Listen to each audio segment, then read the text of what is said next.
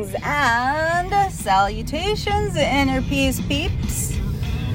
Beautiful Saturday. Bank says 79 degrees already, and it's not even noontime. And it's sunny, and it's gorgeous, and it's great. Getting going, and I thought I had lots of time this morning before a baby shower, and then I even checked the invite last night, but I did not have my cheaters on, so all I saw was 1 o'clock. Well, somehow or another, I had something to text the mom of the mom-to-be, and it was like, are you coming? And it actually started at 10, so I'm late and running behind instead. I just don't know how stuff like that happens, and it happens quite often with the mom of the mom-to-be, and I just don't understand where my block is and stuff. So I would have been showing up when everybody was dispersing. So now I'm going to be there like at halftime. So I'm on my way there, and then of course the other things of the day, shopping, see dad, stuff like that. Let's see. Exploring that block would be a good thing, because seriously, I looked at that invite several times and even talked about it with a coworker, but I don't think we ever said what time it started. I don't know. I got issues. So, all right. I'll have to dig into that one a little bit deeper. But there is something that was said during a group meeting. A bunch of us gals got together, and it was just a real brief little snippet in the middle of the whole big conversation about everything and anything in the world. But this brief little snippet stuck with me, and maybe it's because I had been thinking about things before. But the subject of cultivating your own garden, growing your own food. Somebody had started growing their own potatoes.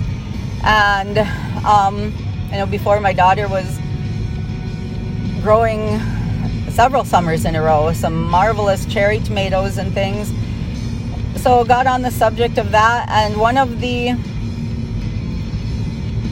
last statements was we should all know how to do something like that, cultivate our own gardens, grow our own foods, have some kind of skill in that area. And then, lo and behold, this morning I was watching the TikToks, and I don't watch them very often. I log in because having all of those numbers on all the little icons that say you have this many messages, you have this many notifications, you have this blah. So they're all flashing at me red, all these numbers. So then I go into them and I'll click on Pinterest and I'll just clear that out. So then I don't have any notifications showing, just like my emails. I clear those every day, and I've tried to unsubscribe to so many of them, because if I don't do it throughout the day, at the end of the workday, I'll have like 150 or more emails to go through. So anyway, I don't watch TikTok that much, but there was one this morning about how maybe as a country, as a people, we've become soft, and showing pictures of generations before, hauling tons of hay on our backs. You know, people would still cut down the hay and, you know, get the crops in, but they didn't have all the machinery that we have today, and just how strong people were, and how self-sufficient and self-reliant they were.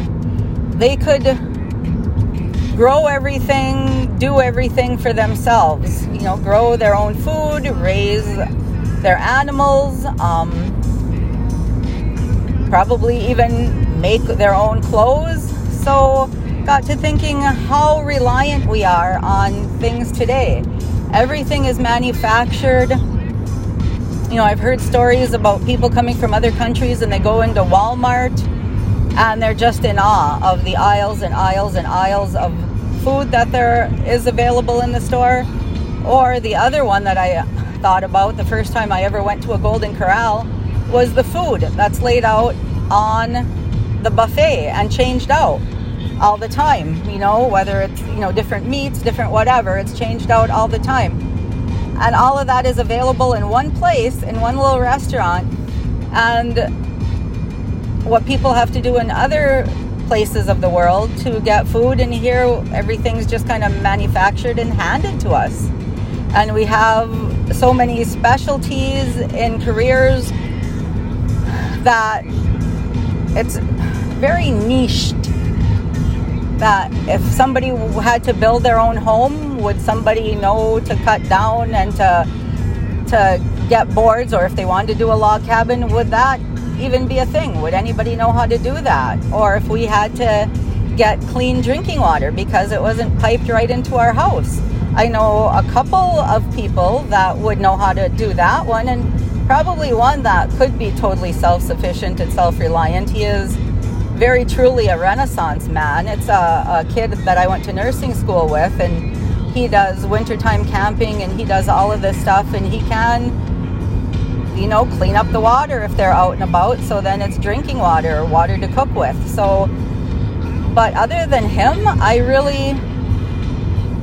I cannot think of some other people that could be totally okay if our systems broke down and all of a sudden, not just not having toilet paper on the shelves, but shelves were bare of everything and we had to figure stuff out.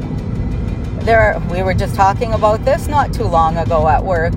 Kids not even knowing how food is produced, how it's grown. They just think it comes in this package and you go to the store, you pick up what you need. So they don't even know the whole process behind how food gets to the stores. So then I start thinking, what the heck would my skill be? If we went back to a barter system or something, the days of Dr. Quinn Medicine Woman, people would maybe pay in some chickens or a goat or some eggs, some homemade something. And I'm thinking, what exactly would I have that I could even trade people with in a bartering system? And that's almost a little scary because I'm not sure what I could do, like what my skill would be. Do you have a skill that, you could fill this little opening where, like I said, if systems collapsed, where you could fill something in, so then maybe if you didn't have everything and couldn't be self-reliant, that you could trade, or it would be a value to the community, to other people.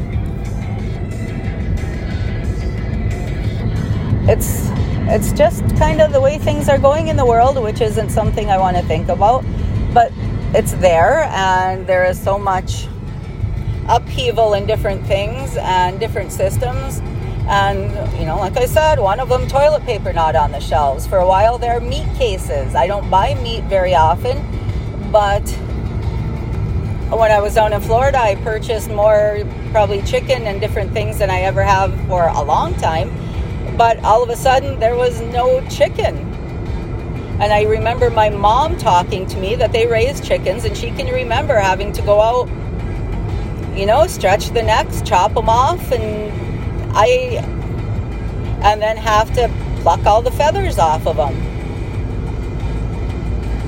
There are a lot of guys that I know that go deer hunting, so of course they could